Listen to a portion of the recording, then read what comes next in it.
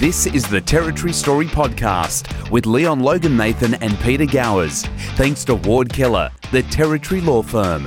Hello there, welcome. This is the Territory Story Podcast, weekend edition, or Weekends with Walshy, as it's also known. I'm Peter Gowers. This guy's name's Leon Logan Nathan. That's me. And this guy is Chris Walsh from the NT Independent Online newspaper. Hello, gents. How are you? Yeah, good, guys. Good to be here. Good to be here in the flesh again. Absolutely. I hope the audience is enjoying the increased audio quality. The beautiful broadcast sound quality. I'm sure they are. I'm sure they've really noticed. It's fantastic. Well, let's burn this place to the ground, Chris. Okay, well, first cab off the rank. We've been ICACing and talking about ICAC for many, many episodes, and today they dropped one, finally. Well, I think someone's been listening to you, Leon. Two public servants cleared of improper conduct, but procurement procedures not fit for purpose, according to ICAC. NT government's procurement processes are susceptible to corruption and have not been fixed for more than a decade, despite repeated incidents. An Office of the Independent Commissioner Against Corruption report into alleged improper conduct has found. Yeah. What do you say about that, Chris? Oh, well, look, the way that kind of came out today, the way they worded that, I think they put that out. We were in a meeting, we left about 11:30, I think just before noon that came out. And I was getting a call by the time I made it back to the office, and somebody said, yeah, so the ICAC has found that the public service isn't corrupt. And I said, no, I think you're misunderstanding what's going on here. Yeah. There's no way he could possibly find that. So I made it very clear in the headline for our story. 2 public servants have been cleared of any kind of corrupt conduct or whatever they're calling it now, unsatisfactory conduct.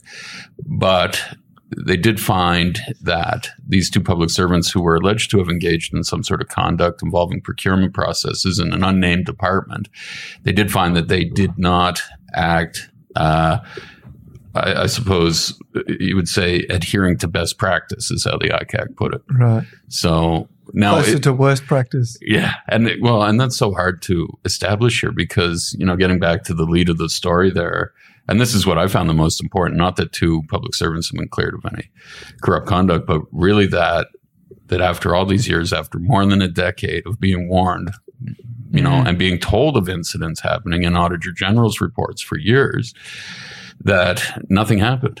Nothing has happened for more than a decade. And including, there was something like 19 Auditor General reports that referenced procurement problems in the procurement process in the NT government.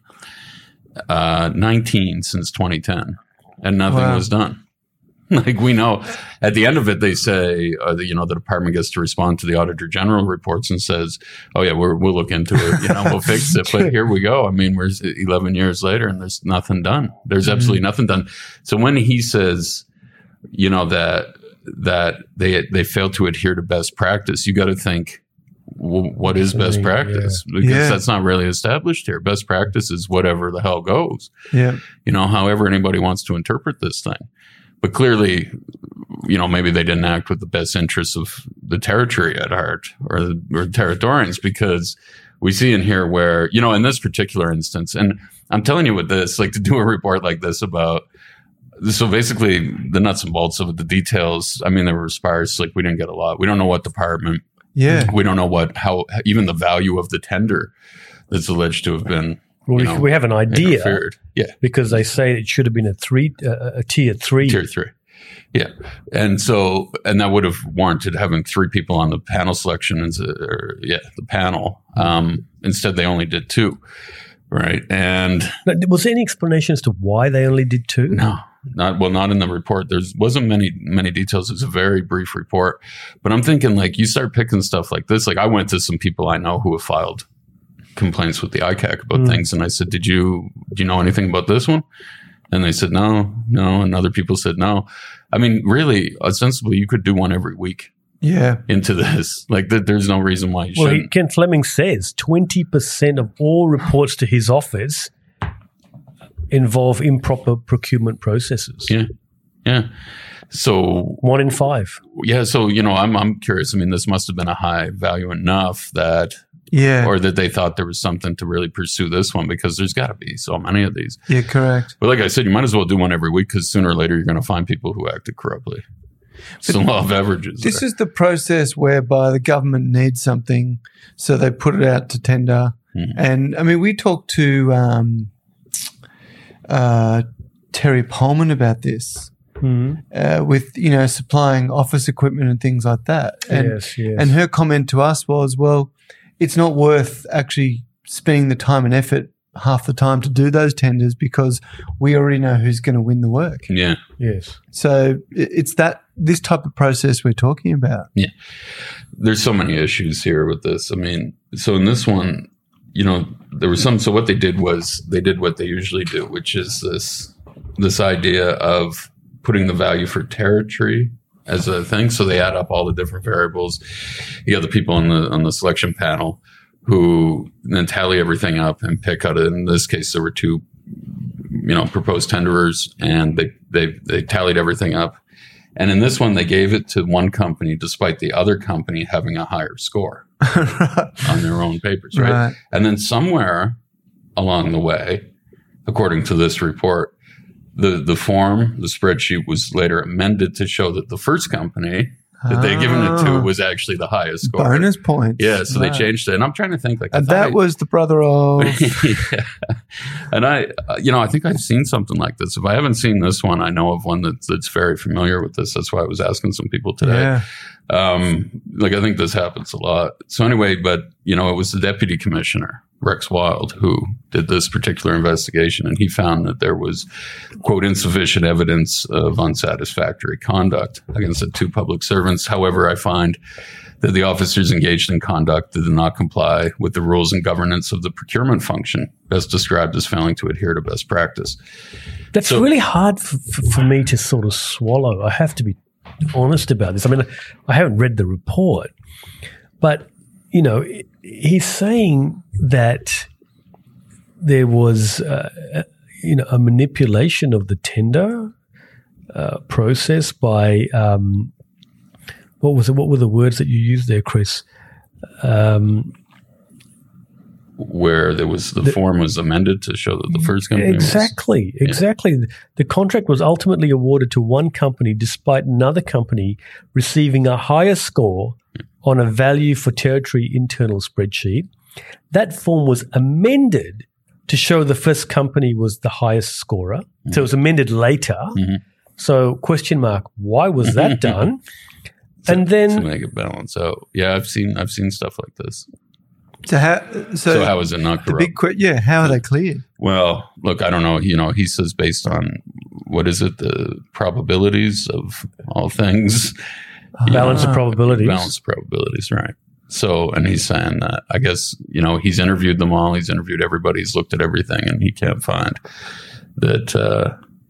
So what's unsatisfactory about this is there's just not enough information, in my opinion, for the public to accept that outcome.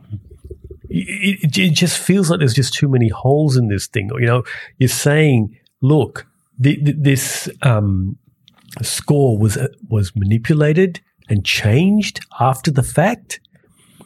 But then you're saying that there wasn't enough evidence for unsatisfactory conduct. There's not enough to join the dots here, Chris. Yeah.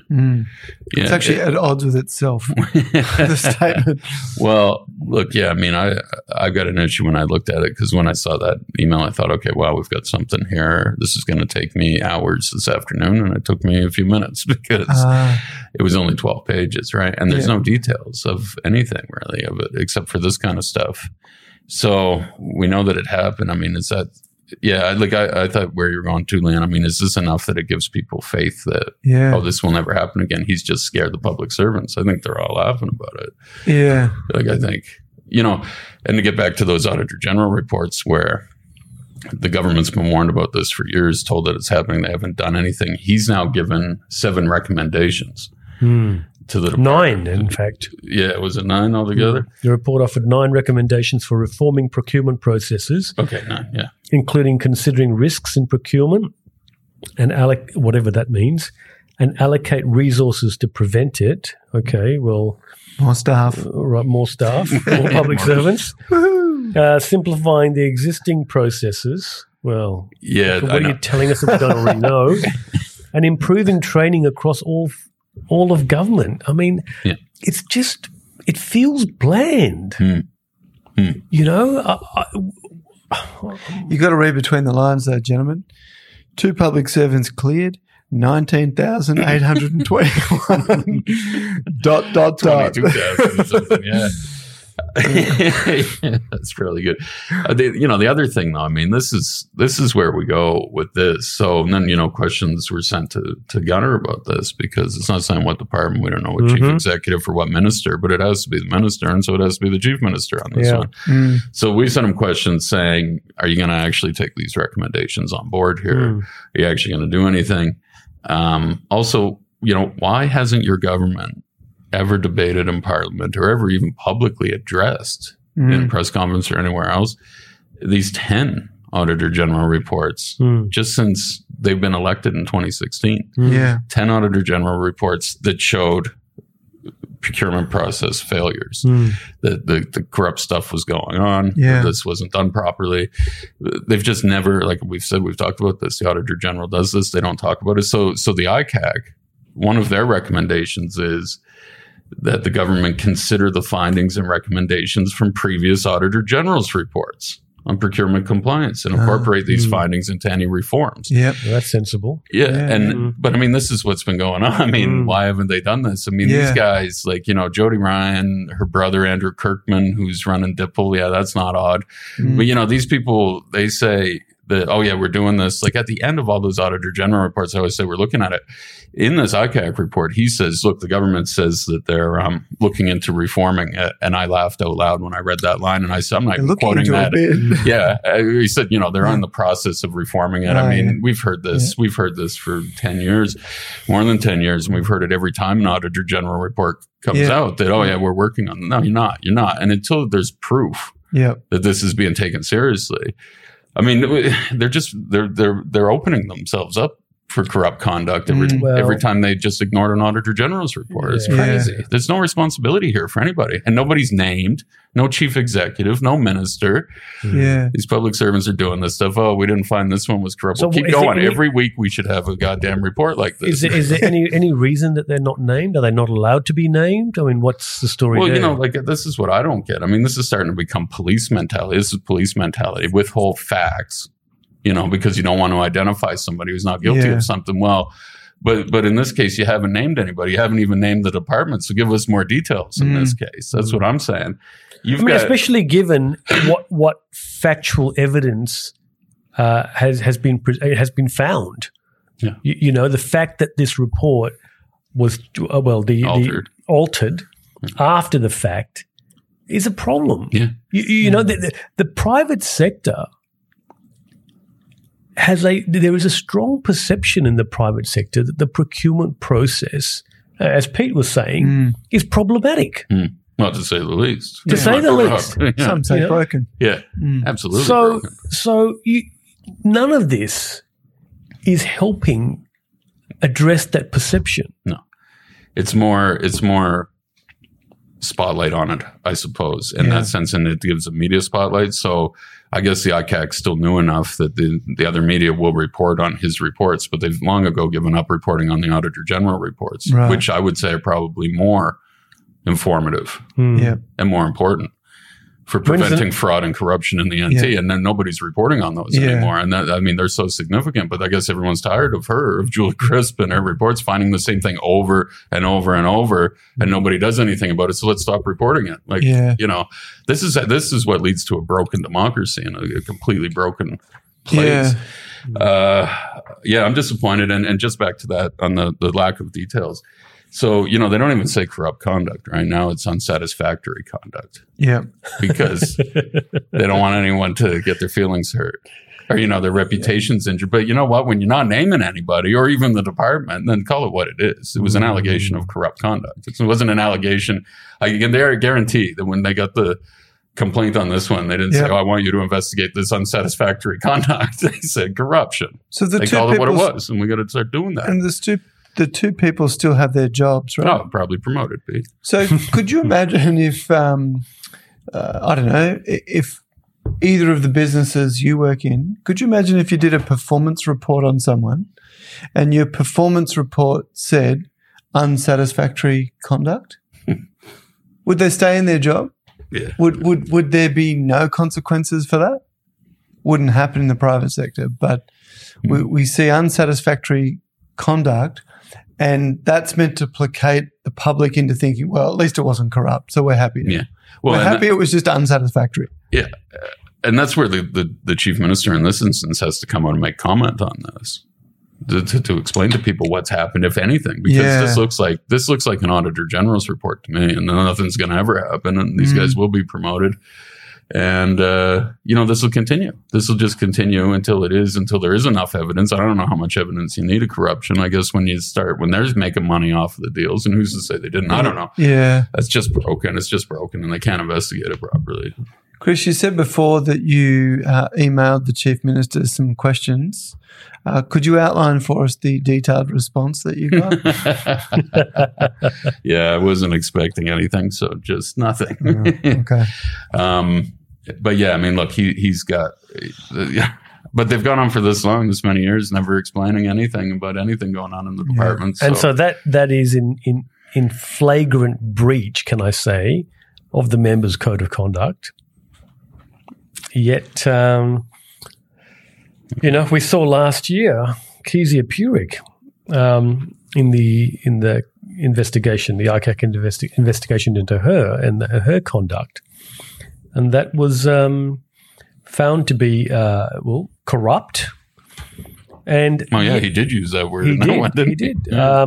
In fact, he said an investigation by the ICAC has found that Ms. Purik, by the actions outlined in this investigation report, engaged in corrupt conduct between 2018 and 2020. That's straight out of the report. Yeah. Yet, what has happened since then? Okay, she got deposed as speaker. The conduct was corrupt. Why have there not been any charges brought? Well, yeah, look, from what I understand, there's issues there. And what I understand was during the last parliament, there's issues with the ICAC Act itself. And so those charges against Kezia were from the ICAC Act, not the criminal code.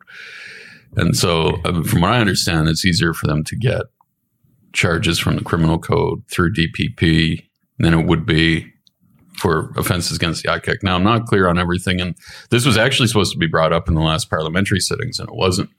And so I imagine that it will be this time. Or to my knowledge, it wasn't last time. If it did, they must have done it. Well, I went back and heard Michael Gunner's press conference on this issue. On Kezia. Oh, yeah. Right. And he said that, the government is standing back. The government's not getting involved. The ICAC is independent, which is all correct.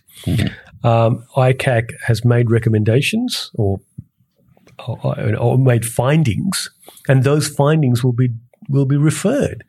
Now, I would have thought they get referred to the Department of Public Prosecutions, who makes a decision on whether to pursue the matter or not. Yeah. Do we know whether that was considered? What happened? Look, officially, we don't know. No, I don't know. I mean, this has gone on this long, but the other part there where Michael Gunner did have a part to play is referring her to privileges. In Parliament. And we talked about this. Yeah, and nothing has happened today. That's right. And even when he was referred to privileges, right? It definitely didn't happen. Yeah, and he shut that down pretty quick before debate could even begin. But look, something's got to. But yeah, that's it, right? You're getting to the point that this is turning into Auditor General stuff where we can see the corruption, we know what's going on, but there are no consequences for anybody, and that's just. Got to change. It needs to change here, and so the Parliament itself, to protect itself or to clean up its image and protect its integrity, should be referring her, and she should have been referred to. Now, I understand she was referred or something. They discussed doing it during the last Parliament, and then we had an election, and so that just went by the wayside. So now it's incumbent upon this Parliament, this Legislative Assembly, to refer her, and they haven't done that yet. And so as far as the actual charges go with the DPP, it's been referred there. I mean, officially, I don't know that they've made any comment on it. They haven't yet. What's the slogan you were throwing around last week? NT, no consequences, no something or other. Oh, God. Do you remember it? It's got to be on the bumper sticker out on my car somewhere. But It's got T-shirt written all over it, I was thinking the other day. See, I mean, look what it says in this report. It says the final finding above, which was that on the balance of probabilities, Ms. Purick engaged in corrupt conduct that may constitute an offence under the ICAC Act by misleading me while she was under oath and under examination pursuant to Section 34 of the Act. Yeah. Okay? Ken Fleming says the final finding above is not a finding that Ms. Purick has committed any offence, which I find a bit odd. But anyway, my determination under the ICAC Act is made on the balance of probabilities. The commission of an offence is determined by a court on a different standard of proof, which is beyond reasonable doubt if it's a criminal offence. Mm-hmm. Yeah. Okay? Nor is it a comment as to the prospects of success of any such an action. The decision to take forward a prosecution belongs to the Director of Public Prosecutions. The determination of such prosecution is entirely a matter for the legal process in a court. I will refer a brief on the final point above to the Director of Public Prosecutions for his consideration. Now, the fact that nothing has happened, you could infer that the Director of Public Prosecutions looked at it, decided that amongst other things, that on the test of beyond reasonable doubt, this wasn't able to be proved. I mean, right? But nothing has been said about it. No, and they probably should be making a public comment about it. Yeah, and in fact, the DPP has an obligation to do that. And in fact, we've had to call them on their own code of conduct before, where it says you know things that are matters that are in the public interest need to be commented on if they're not going to be pursued. So yeah, that's something we'll have to follow up with DPP because they are obligated to tell the community what's going on there. But I'm telling you that there's also something going on with this, the way that Information Act or the ICAC Act, is put together. And they had said before last parliamentary sittings that it was going to come up, that they had to do revisions to that legislation, and that didn't appear to happen. So I'm wondering if there are issues with that's why a charge like that is hard to make stick, maybe. And that's why we haven't seen anything. But there's so many other things they can do here. But it's just, again, this whole idea of not any consequences. And this is just going to continue. It's just going to continue the way it is. We bring it up, and it's the only place in the world where that happens, where the stuff gets exposed and then just swept back under the carpet. And we still play, national games there. Exactly. Gotcha. Well, another topic we've been talking about for a while that, I'm sure those looking for a late night drive-through will be a bit disappointed, but Woolworths have announced that they're going to scrap the Darwin Dan Murphy. Any plans for Dan Murphy in Darwin? So last night I got a call about this before it happened, and I was like, this can't be true. I mean, it was a pretty good source, but they changed the law for it, didn't they? Well, the whole story of that, Pete, is just so crazy. It's just so, and so I thought, they've come this far. Well, they changed the law for it after they changed the law to forbid it. Yeah, right? Like it's bizarre, but they took their meds that day, but not the other day. And not to mention the fact that they actually passed legislation then to prevent Woolies from suing them. Wow! After they blocked it the first time, this was in 2016, 2017. But I've gotten this call, and these people are saying this is going to happen tomorrow, and I thought surely they've come this far, they're not going to. Yeah. Exactly. Yeah, that it's taken this long. It is approved, right? It's not like the government has vetoed it. This is the parent company, Woolworths saying we're not going to go ahead with it because we don't think we've done enough community consultation. Yeah. So, they've been pretty good about doing that, and they've been certainly out promoting that. And Endeavour Group, I think, has been who is a subsidiary that runs the Dan Murphy's. They've been saying, look, we've done all the consultation. I mean, this is just such a long, drawn-out, sordid saga that it's just unclear how or why things even happen the way that they happened at the beginning and all the way through. But yeah, so today they decide, no, we're not going to do it. And you got to think that, you know, in the grand scheme of things for Woolworths, you know, for going through all the sunk costs that have gone into this, the legal fees, the community consultation expenses and everything else, and flying people here, and all of the hard bargaining with government, and you know, they were at the Civil and Administrative Tribunal at one point, and all of this too. And and then let's not forget that the Independent Liquor Commission blocked them from coming. Yeah. And then Gunner turned around and then rode in on his white horse. Well, basically overrode them and said that it was up to the director of liquor licensing then to decide. But I mean, this independent body, I mean, here's a guy, the transparent, we're bringing accountability and transparency back to government, who, you know, in his whole transparency guidelines in 2016 or what he was going to bring in, that was the whole thing about statutory appointments and keeping everything at arm's length, letting decisions happen independently from government. And then when that happens, then he goes back and he undermines it completely and undermines, in so doing that, undermines the confidence of the public in the systems that are in place yet again. Yeah. And in this case, with himself, I think, you know, like that day that he got up and he finally switched and he said, and this was when the Liquor Commission rejected it. And he got up and said, oh, it's a kick in the guts for me and everybody in the territory. We really want this here. And I was like, oh my God, like you've just spent 4 years fighting this thing. At that point, like 3 years. And like, just, you changed the legislation. First of all, they enacted this whole 400 square meters thing, right? So back in December 2016, Dan Murphy's and Endeavour, they were about to announce this whole big project, right? At the airports across the airport ground across from Bunnings there, Vega Road, that they were going to do this. But just before they did it, they did like this Midnight Gazette thing where they went in and then forbid any.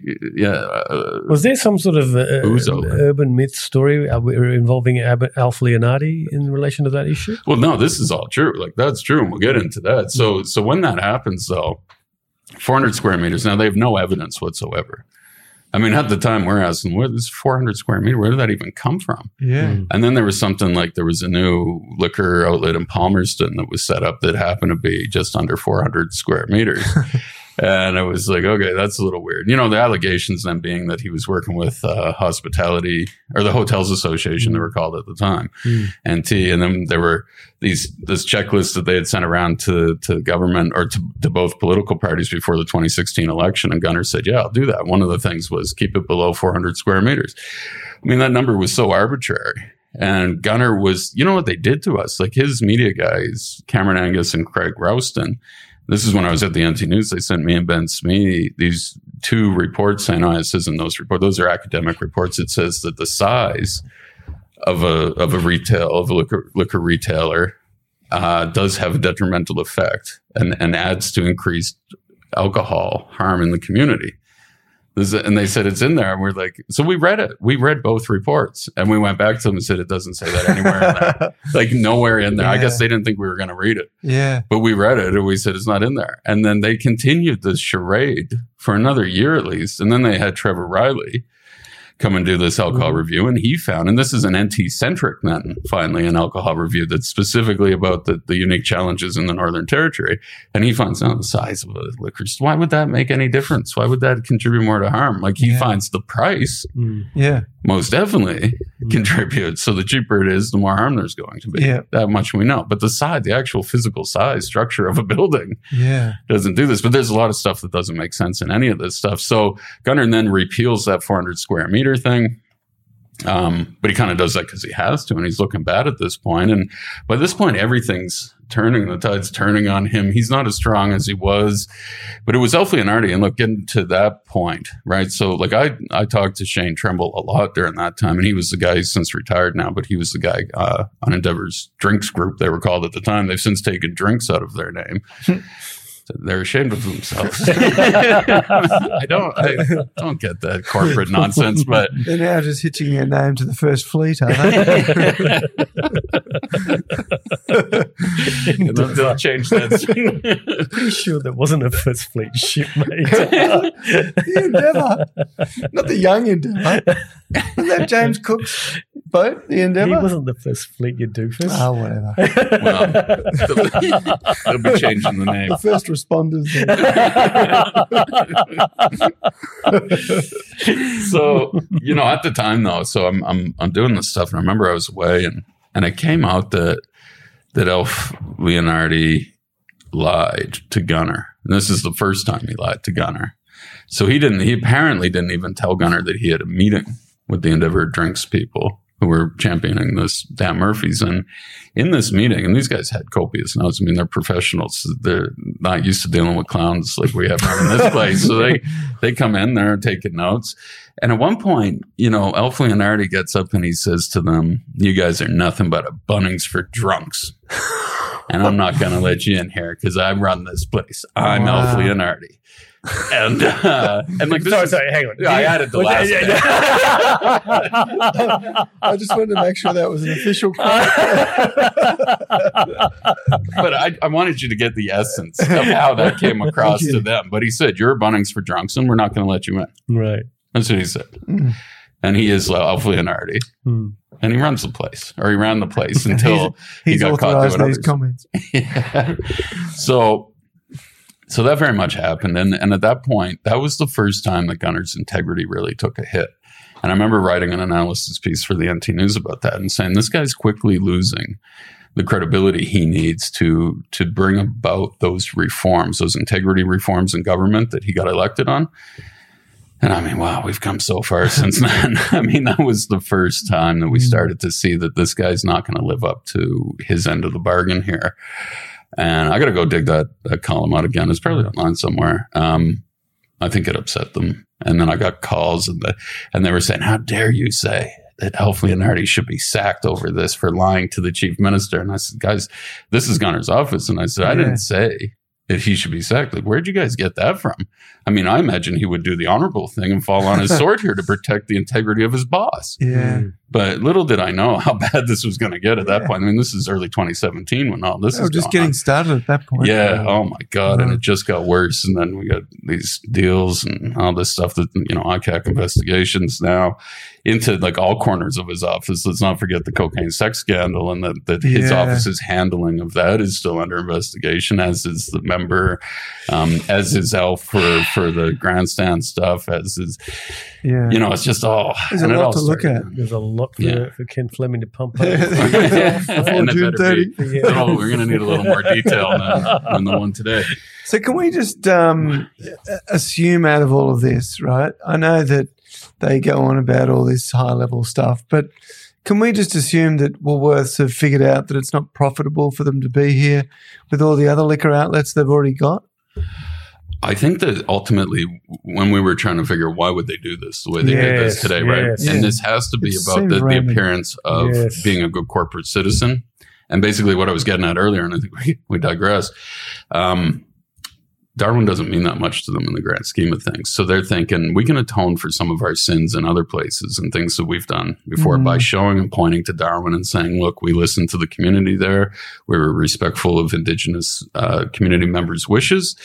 We wanted to protect the community. We wanted to work with the community. That's what we've done in Darwin. There you go. And really, what does it matter to them? They don't care. They have bigger things that they can now use this as leverage and point to and say, look, hey, we're the good corporate citizen. In this particular case, now we want to go into Queensland or WA Let's somewhere. Open a super barn somewhere. Yeah. And look, we'll consult, we'll do all this stuff. And I think that's really where they're coming from on this, and that it really doesn't matter to them. Well, I got on the NT News website this afternoon just to have a quick look of their version of this story. And what piqued my interest there was 17 comments on the editorial. And Chris, I got to tell you, mate, and we've talked about this in relation to crime and Indigenous communities, but there was a fair degree of vitriol from people that feel that the Aboriginal social organisations that were obviously against this, that obviously put some form of pressure on Woolworths to conduct an inquiry or to do something other than to go ahead, have effectively held the majority of the Darwin population to ransom. Mm. And it goes towards that R word that I was talking about before, which is, resentment. Mm. Mm. And I'm just, all of these little things, in my view, have the potential to build up into something big. Mm. Yeah. I don't know how they were able to sell it like that, kind of like, the Dan Murphy's that doesn't exist here is somehow responsible for all of the ills in the Bagot community. Mm. Like, I still don't get the logic of that one, because they're looking at other things here. Because if they were serious about that, then they have to start fixing things up now. Dan Murphy's doesn't exist. It does not exist here, but somehow it's responsible for all the problems. So look at what actually exists here and start cleaning that stuff up first. Well, that was one of the comments. One of the comments was, you increase the floor price for alcohol in the Territory. What has that done? Because we have more drunks now than we had before. And look, this is what Leah Finocchiaro was really on about today too, is that this whole thing shows the fundamental flaws in Labor's alcohol policies from the beginning, that they say clearly aren't working. I mean, we've got all of these ills. I mean, we should be able to have a Dan Murphy's if these policies are strong enough and in place to prevent these social harms from happening because of that. Then why can't we have a Dan Murphy's here? Mm-hmm. And I hate getting into the statistics and stuff, because those are all, manipulated, but we're not seeing any evidence of anything coming down of those policies working at this point. Right. So there's one statistic I wouldn't mind talking to you about, which was one of the comments that was made. And that is, because I don't go to the shops every evening like you do. What is it? I try to keep things fresh. Is it true that for certain types of alcohol here, they're half the price in cans than they are here because of the alcohol, the floor price? Where would it be cheaper? In cans. What's the alcohol? I mean, I'm presuming it's cask wine or something. Well, yeah. My understanding with cask wine is that the Northern Territory is the only place that you can't buy the 4-litre casks. You can only buy 2 litres. Right. Whereas everywhere else you can. Well, one of the comments was, I can go to Cairns and buy this alcohol. Well, I don't know if it'd be half price, but it'd be cheaper. I mean, by definition, it has to be cheaper because they don't have the same floor price. So what is the floor price, do you know? No, I don't. Depends on what it is. $1 something a liter, was it? It's going to be more than that. And it's based on certain alcohol, though, isn't it, Chris? Yeah. It's like basically beer and wine are the ones that fit into that, because the beer and wine, the spirits are already so highly priced that it wouldn't matter. Yeah. But I remember when that came in, we didn't really see an increase in beer prices at all. Right. The beer prices stayed the same too. So I think this was for those kind of casks. Yeah, I think it's pretty specific. Yeah. And I don't think anybody's complained about that either. Right. Because I didn't notice it. Nobody really noticed it. Like, if you're buying that cheap. You're not buying any casks? No. That'd be why. Yeah. I'm not. So I don't know. But look, has that prevented anybody from anything? I don't know. But I think that the majority of, we know. I mean, we've done an official poll. I don't know what the NT News are doing their online poll, which is such a joke. But look, a real official poll showed that 4 years ago it was something like 73% of Territorians wanted Dan Murphy's here, and it seems like we should be able to get one. But I don't really understand the benefit, to be honest. It's just a brand. So BWS is the same people. Right. Well, but the selection, you've been there and you've been here. The first time that I went to Dan Murphy's, I think, was in Queensland, and I thought, oh my God, man, I grew up with Dan Murphy's. You were used to it. Yeah, but I was used to shopping here, and I get down there and they have. You're like, it's a wonderland. Yeah, it's almost like the place in Canada or something. But And they had this like fantastic beer. And I don't know if it's like their own, but this Endeavor beer it's called. And it was amber ale. Yep. And that's my all-time favorite beer. Now, you can't buy an amber ale in this town. Routinely, sometimes it might go through the Nightcliff BWS. Oh, yeah. They seem to have more of a supply. And some of the independent places. But to get an amber ale in town here is very difficult. That's my favorite kind of beer.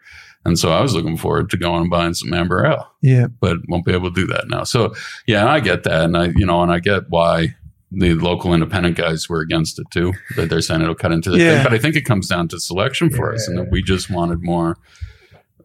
Yeah, I suppose to be able to choose from. For me, it's a bit more than that, because I'm not much of an alcohol drinker, but I saw Dan Murphy's as well, as you've said in the story here, a liquor store was to be the anchor tenant of a major multi-million-dollar commercial centre on an NT Airport's property. I'm glad you brought that up. That is the critical issue it here. is. Yeah. You may not go to Dan Murphy's. You may go to Dan Murphy's. But bringing that Dan Murphy's to the territory was going to attract other businesses. So what was coming with it? I don't think that they ever really announced those other stores, but they had the images and the concepts of what would be there, and it was like these kind of power center type things, right? Krispy Kremes. That is bigger than the last number. I was looking that up last night as we were doing that story, 40 million. And I put that high up because that's like private money. That's like they weren't asking the government for a handout here on this. This was that, but it was actually going to be worth much more to the airport authority than that. That was the private investment we've been talking about. Yeah. And they've now lost out on that because look, there was even some talk later today that maybe they'll ultimately go somewhere else some other time. Like it might not be dead in the water completely. They might just have to take it off the airport thing. But I think it was difficult for the airport, and they'd be interested. And they kind of laid low today. I didn't hear anything from them about that, and that'll probably come out tomorrow. It'll be on radio or something. But they should talk to them because at a time where with the pandemic and all of that stuff, I guess they were looking for ways to generate money, and that this was and this is private investment. We'll get into all that too. But the 70, what is it? It's run by, I saw that in an old thing when they announced that hotel redesign there, that it's owned by Palisades and IMF Group with supers, and 70,000, they said, Territorian supers are involved in that, retirement investments. So there's 70,000 Territorians who missed out on some stuff here. But I think that what this did, and I think, now this being the conclusion here to this point, that it reiterates the problem with doing business in the Northern Territory, and the idea of that, right? The stigma in the rest of the country and even internationally. Like, I told you when I was at the NT News, I was getting calls with the CLP government from people in Singapore saying, we're not doing business with you. You guys have these clowns come over here. That's just the reputation the Northern Territory has. It's not a good place to do business, and what Gunner's done in this. And this isn't just today. And, I saw people getting upset and saying, Gunner didn't do this. No, he screwed this up from the very beginning. And getting back into all those, hurdles that he's put up and made this private company, this company that was coming in, creating jobs, as he says, creating real jobs with private money. He got in the way of from the beginning. His government interfered with this from the beginning. And it was the message that was sent around that the NT is not a good place to do business. I mean, that's the only way you can look at this in the end. And now here the company is saying, oh, look, it just wasn't worth it. ABC 730 report was up last week and did a story about this. Right. Yeah. So it made national news. Yeah. And this is before their decision. So I think that might have played a part. They're realizing we're taking a beating here. The Guardian was writing stories about how they should be stripped of all of these, from Indigenous groups, and Indigenous groups should disrespect Woolworths now because they're trying to put it down. Murphy's in the middle of a dry community, I'll tell you, in the middle of a dry community. The Guardian said that. Yeah, I mean, they were writing this stuff nationally. I'm not sure that they ever stepped foot in Darwin to actually see what was going on here. But that story became, SBS was reporting it today. Oh, finally they dropped their dry community store. It was not going in a dry community. So I think the Woolies looked at that and just, we're getting reputational harm here. Yeah. I mean, it's already bad enough dealing with these idiots in government there. But I mean, what's the message? What does Woolies tell all of its corporate friends? I mean, the message from everybody is don't invest in the NT. It's going to be too difficult. Yeah. The only ones who actually do now, like we said before, are ones who come with their cap in hand saying, give us millions of dollars and we'll do something here in the NT. Yeah. And that's not what we want anymore. We're tired of that. In fact, Langeland reports had stopped doing that. Stop giving these other companies money. You get real private investment and they can stand on its own 2 feet. Oh, like a group like Woolies. And shame on you for not already knowing that. Well, really? Yeah, but they had to read it in a report. So I must quote the quotes in your story. And oh gosh, God bless Robin Lamley, I got to tell you. She said, dealing with layers and layers of incompetent, short-sighted ministers and officials and being blocked by, quote, boundless, unquote, red tape is enough to put off any investor. Why would Woolworths and Dan Murphy's waste any more time and money trying to negotiate with these muppets? That's basically what they said. Wow. Yeah. So it's a very sad story, mate. But look, we'll just leave that there for the time being and hopefully revisit it at some stage with some better news. Flights from India suspended as infection numbers continue to rise in NT quarantine facility. We're up to 52, I understand, or 53 total active cases. Yeah, I think it was 53, and they haven't announced any new ones for a couple of days, and that makes me uncomfortable because we've had this all coming in. So, this issue, we just goes back to this stuff. Look, here's where I would start this one. During the week, Scott Morrison announced that those flights from India would stop, the repatriation flights. There was only one jurisdiction who didn't call for him to stop those flights, and that was the Northern Territory. And why did the Northern Territory Howard Springs facility. Cash. Yeah, $500 million. And that's all they're looking for. They've got 25 people out there ready to go to work. They need 500. Including one of my staff. Yeah. We heard from another woman today. A 17-year-old she had employed is out there running one of the wings. She's a deputy manager. Look, we talked about this last week, but I thought that really put it all into context. There is that this is what it's about. This is no longer about community safety here. Gunner even said last week, remember the 70, it was actually 70. They said they've hired 70 people out of 400. And Gunner said, that's an old number. We'll come out next week and give you the new one. Yeah. Well, that's over a week ago. He meant infections. Yeah, well, we're getting up there. So, yeah. The Prime Minister takes the Prime Minister to come out and finally do this. Now, I mean, how we didn't know. I think we were the first ones to report that, to connect it to India. Do you guys know what's going on in India? And that it didn't seem anybody was looking into that at the time. 350,000 cases a day. It's a basket case. It was crazy. So we did a story tying that in, saying, wait, why are we doing this? And we're starting to get these outbreaks from these flights from India. Yeah. In quarantine, right? There's no community transmission still, but Gee, you wouldn't want to be an air hostess or a pilot on that plane, would you? No, you wouldn't. No, I don't know why they were doing that still. Anyway, so common sense, and then Canada got on board. They blocked. I mean, Canada wasn't even really quarantining people. Yeah. But even they said, stop coming in they here. They drew the line at it. Yeah. They're the most peaceful buggers on earth. That's their reputation, but not all the time we can be. And then you can fire up over a good hockey game. And so what did ScoMo say today? Did he say anything interesting? You mean while he was in town? Yeah. Yeah. Well, yesterday was the big.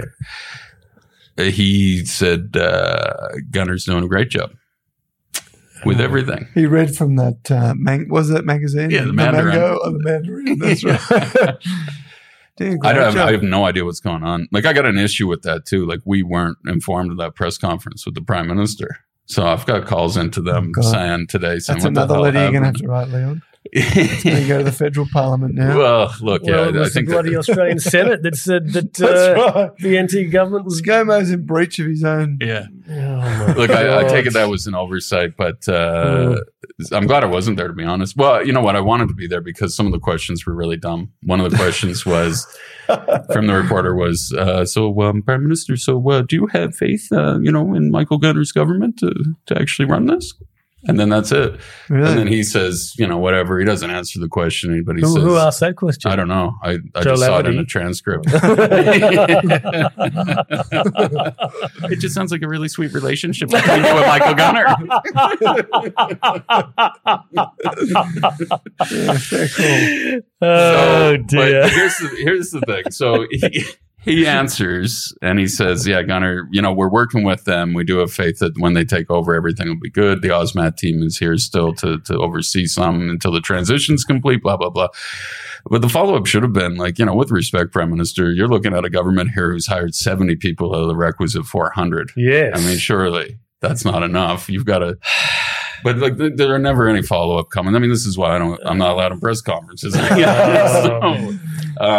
should at least have you on phone a friend, I would gladly. But this whole Lovin thing continued. So that the press conference was at Robertson Barracks because he's announcing the old military funding stuff that we've heard about before, but again, and it costs more now, more expensive for the exact same work. Anyway, so then they go to the facility, and then they go to Howard Springs, and they're thanking everybody. But by all accounts, they were just a lot of backslapping between Morrison and Gunner, taking credit and thanking them. But Morrison saying, "Oh, Michael, you've done such a good job here."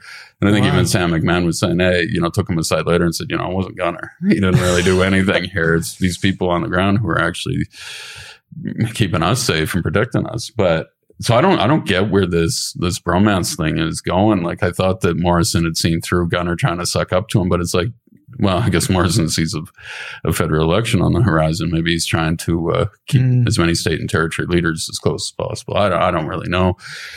I don't get that because he's the one. We need somebody to call Gunner out on things here. So Morrison didn't call Gunner out. Not on any. Did he give Leah a leg up at all? Or? I don't know. Look, I know that there was that fundraising dinner last night. Oh, yeah. And can you tell us about that? Because I don't. All I know is just a little bit, thousands of dollar plate. I think I said 3 today, and somebody else said more like 6. So, and they'd be raising funds for the COP in general, but the federal election coming up. And I mean, they don't even have a candidate for Solomon yet, the COP. Right. So maybe they were going to, I don't know, look for people at the event. I mean, I don't know. You think Dave might make a comeback? Oh, God. Oh, he's lining up somewhere. But then to the men's room where nobody's going to be. But yeah, you go that way, Dave. So then my favorite bit in this article was what I call the Truman Show bit, which was the press conference in a press briefing last Thursday afternoon. Deputy Chief Health Officer Dr. Charles Payne, said the coronavirus test can't be really reliable, and he was talking about coronavirus testing discrepancies in India. So what are they doing? They're making it up over there, are they? Yeah, apparently you can go and you can change things. You get like a family member can get a test done, and it's very easy to manipulate that and alter it, make it look like you had it done. And then you hop on your plane and welcome to Australia. Wow. So all of that. Unfortunately, it wouldn't surprise me. Yeah, I was talking to someone during the week, and unfortunately, their family's been affected by it. And I said, "So what are they doing?"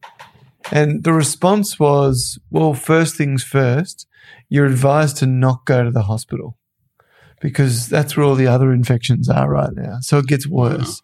You only go to the hospital if it's a dire situation." And so, unfortunately, one of the family members did end up in hospital. And when I inquired a few days later as to their condition, the response was, well, they're not better and they're not over it, but they're stable, so they've been sent home again because there's not enough beds and because you're at risk of catching other things if you stay in the hospital. So, you're talking these countries where social distancing is not possible due to the sheer, volume of the population. So it's, we in one respect, we have been very fortunate. And I can't help but feel, just to digress for a moment, that the lack of I suppose, stern word from ScoMo is due to the fact that he's probably thinking to himself, well, look, they're 2,500 miles away. Chances of them being able to get to Canberra or Sydney or whatever, a sweet apart from old mate with his thongs, they're sweet bugger all anyway. So he probably feels pretty safe that there's not many people getting out of here with it. Yeah, well, but, like we said, the concerns of that community transmission and what could possibly happen when the anti-government takes over, because nobody has any faith in that, except, I guess, Scott Morrison, the Prime Minister, is the only one who has 100% faith in Michael Gunn, Jamie Chalker, and whoever else will be involved. Dr. Payne, because our little friend. Where's old mate? Is he back under house arrest? Was he? I think that was the rumor, wasn't it? I don't know if that was the penalty. He was only allowed out under strict conditions at certain press conferences. Oh, he was in the gulag. Marched back to solitary. No, so they announced that in a press release last week that the good Dr. Heggie is he's taken 6 weeks off now. Oh, yeah. Yeah, at the time where we're transitioning to taking over. He had the George W. Bush mission accomplished behind him at the time. And he left. And he's gone for 6 weeks. And they said he needed a break. He was on the front line. Yeah. He's handled all of our problems. I mean, we've never had community transmission, so let's be realistic about this. And I think that some of the comments were like that. I think the public understand now that, okay, let's take a realistic look at this here. Yeah. We haven't had this, and he hasn't been under near the stress that other chief health officers are. But, that being said, of course, it's a stressful job, and he did have to, he played his part in helping to manage this. So, but he leaves in the middle of this, as they're about to take over. But I guess really, if anyone knows anything, it's Jamie Chalker's in charge of everything. So don't worry, we're in good hands. He's running this town.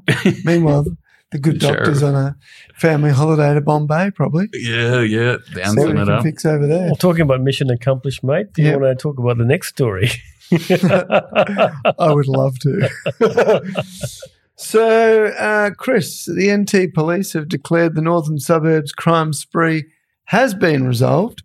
It's over. It's done. 37 young offenders have been apprehended. There is nothing to see here anymore.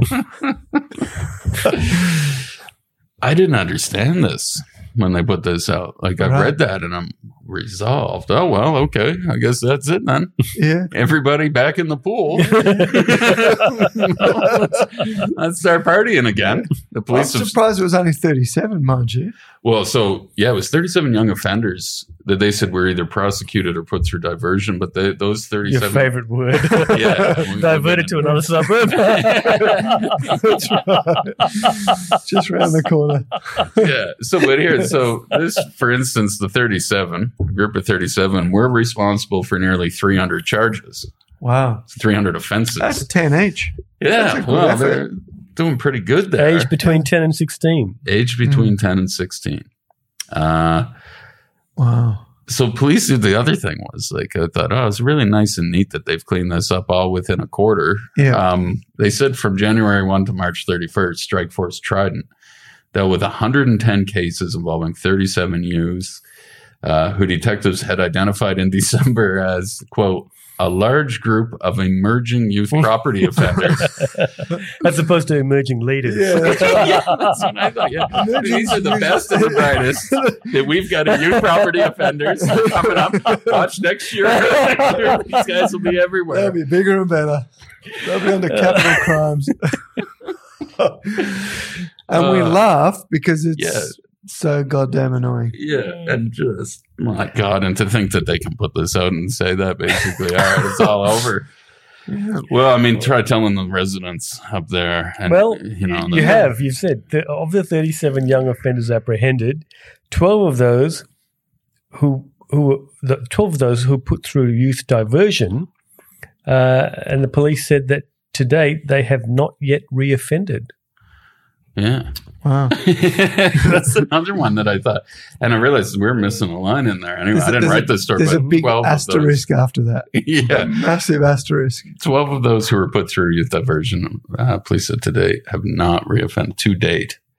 Yes. Yeah. So I don't know. Yeah. Meanwhile, the other 25 are either before court or in the process of being referred to court. Now that you said 12, I can't get the thought of Dirty Dozen out of my head. These are the best of the best. These guys are planning a heist that like we've never seen in the territory. Well, and that's it. I mean, we don't know where they are. Even Well, the the police 25. did not say how many of the young offenders are currently out on bail. Huh. So we have no idea. So we got the 12 who they've apparently cleaned up their act now and will never reoffend. That's what they said, the 12, right? They've not reoffended. But the 25 are currently either before the courts or in the process of being referred to the court. We don't know where they are, what they're doing. So let's hope the police do. Yeah, I don't think they do. Via some sort of GPS tracker. We'll find out. Yeah. That's a good one. Isn't that becoming more and more common though? Well, that was, yeah. You go around the city or the shopping centres, these young ones, they wear these trackers like a badge of honour. It's almost like jewellery. Really? I haven't seen one Oh, yet. I've seen a dozen in the last couple of weeks. In Darwin. Yeah. Well, I'm surprised. Yeah, in and around the city. Well, they were talking about using this more. Now that was part of the bill reform, or the bill reform legislation that will come before Parliament next month or next week. Yeah. Was around using more of that, letting police. So maybe you've seen 12 of the 25 there, mate. Maybe, yeah. Yep. Well, if I see them hanging around together, I'll tell them to separate quick smart. I'm sure they'll listen to you. Won't cause you any trouble at all. I've heard that. Yeah, they're very respectful. Well, mate, we're going to end the session on what's just the story seems to keep popping up. This dude seems to be popping up every few months or few weeks. WA man from hotspot fined $5,000 for entering NT without border form. A man from Western Australia who entered the NT via South Australia by the South Australian border without submitting an online border entry form has now been fined more than $5,000 after he was discovered at the campground in Yulara. Now, did you not write a story about a dude that left his car at the border in South Australia and was found in the campground in Yulara missing his thongs? That sounds footwear. Yeah, was it Yulara too, that one? Yeah. It was Yulara. Yeah. Is this the same that dude? was like a year ago. It's a popular campground for South Australians. Yeah. Well, clearly. And they just figure whatever. But yeah, this is, I don't know if it's the same dude who's come back or what. Like, I'm like, was he fined last time? What happened? I thought they escorted him back over the border or something, didn't they? And he had to find his car? Yeah, I think he was fined though. No, he was, Yeah. And if it's the same dude, it's been an expensive trip. Was put in quarantine. Yeah. And this guy was fined and put in quarantine taken to Alice Springs. So, you know, he was quarantined as well. Yeah. Yeah. Oh, wow. Issued the fine. And so that's another $2.5 for quarantine, right? Yeah. Taken to the Alice Springs quarantine facility. So something like last 14 days. Yeah. I don't know, because they declare it. This is probably a difficult thing there. And, they don't have the cops the way they did. Now, at the time when old mate was running through bush. Yeah, but barefoot. They had cops set up around the borders and stuff on the roads and stuff. So now they don't anymore. And this, from what I understand, is that you have to go online and fill out this form and say where you were and stuff. And well, I can tell you firsthand, right? Because I had to do it when I flew in. And it's a pretty simple system. You just Google NT border form and this thing pops up and it very clearly states you cannot enter the Northern Territory without this form. You must fill it out prior to arriving and you must get your number, your entry code. And then when you get to the border, you'll be asked for it and you fill out a form and it's all good. What staggered me was when I got to the Darwin airport and I got to the, border person and she said to me, "Have you filled out your border form?" Assuming I hadn't, and handed me a form. I said, "Yeah, no, I filled it out." She goes, "Oh, great." As though, well, you're one of the few who've actually filled it out. And I thought, what's the point of all the rigmarole of telling you if you don't, you'll be turned back? And people behind me had not done it and filled it out as they walked in on the spot. So poor bloke gets a $5,000 fine for what? If you fly in for, you just fill out when you get here. Easy, Well, yeah. I think we need to watch this space because he may be back again in another few weeks' time, I suspect, Yeah. the way things are going. He may have amnesia. Certainly sore feet. But, Absolutely. We should chip in for a pair of Havanas for him or something, eh?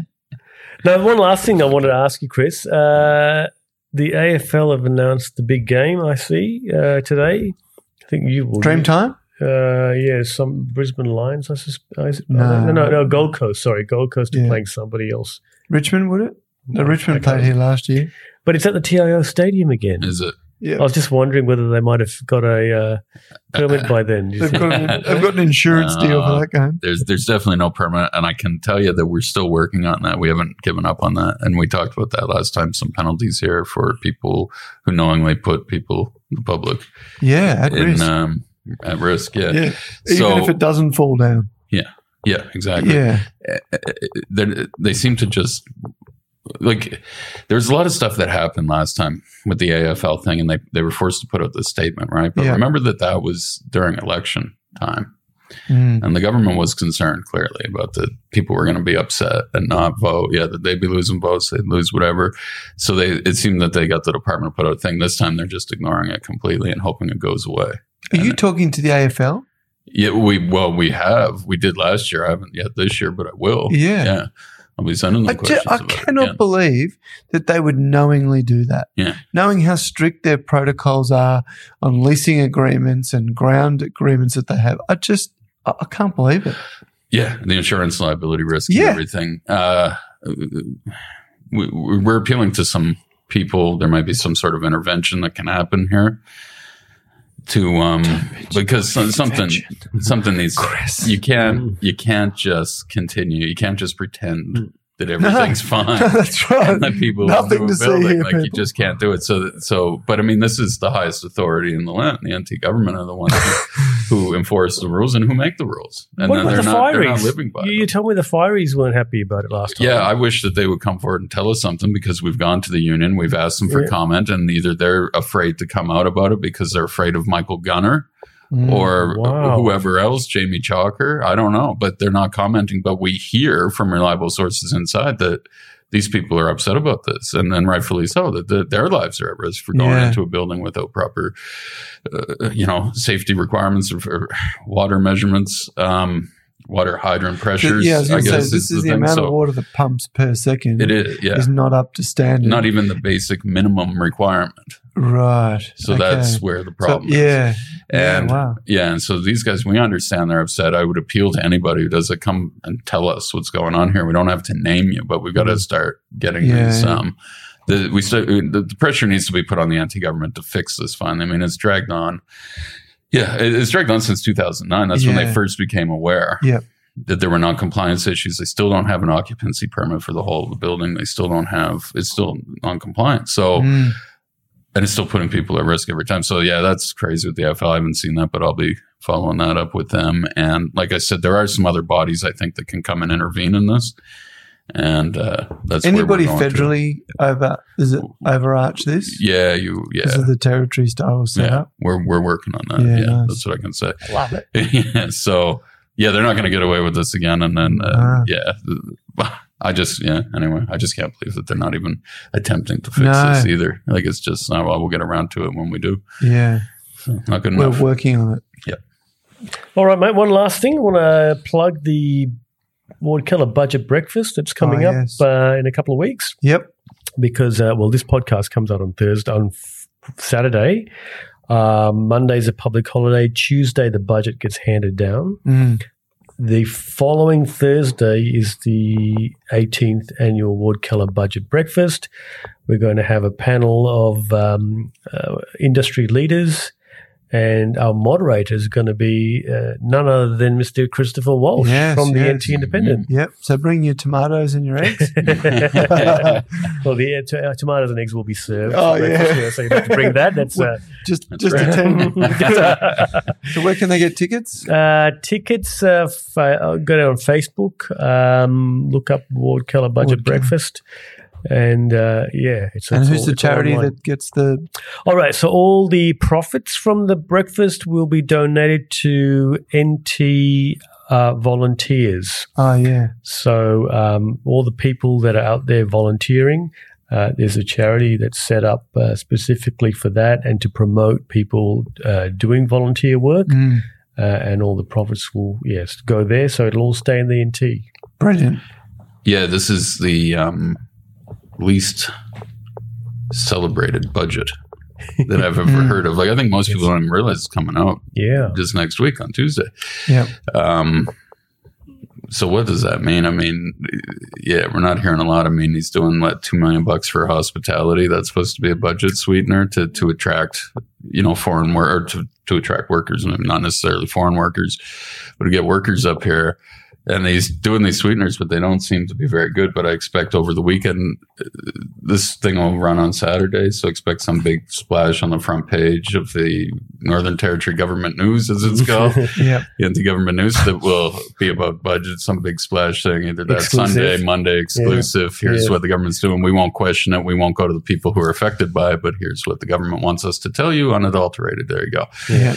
They're unfiltered. So it's, those things will happen now in the next little while, but I can't imagine that there's going to be much around there for that we don't see. But I mean, not a lot's leaked out to this point. So Not a lot to leak, maybe. Yeah, it didn't seem like anybody had a lot of. Well, the leaking's happening in the budget itself. It's been leaking for years. Got, we'll have to look at that headline debt figure. It was $8.4 billion, I think, at the end of the last report. And I don't know where it's at the moment, but, I don't think anybody that we spoke to here had any faith that this was going to be a good news budget for anybody. And, the idea is just how they're going to spin this. And I'm betting they're going to go with comeback capital. Oh yeah, well that's that's been tested. I'm sure it's been what do they call it when they test it? Focus group testing. Oh yeah, focus group testing. But I mean, like we heard today, this is the recovery. This isn't this big boom time thing here. This isn't. This is nothing to really. This isn't sustainable. What's going on here, and this is not even what it was at before. So. Yeah, it's good. There's going to be a lot in the budget on Tuesday to kind of get our head around and get through it. So that'll be good. And I'm sure we'll talk about it next week. And then, really looking forward to that budget breakfast. I can't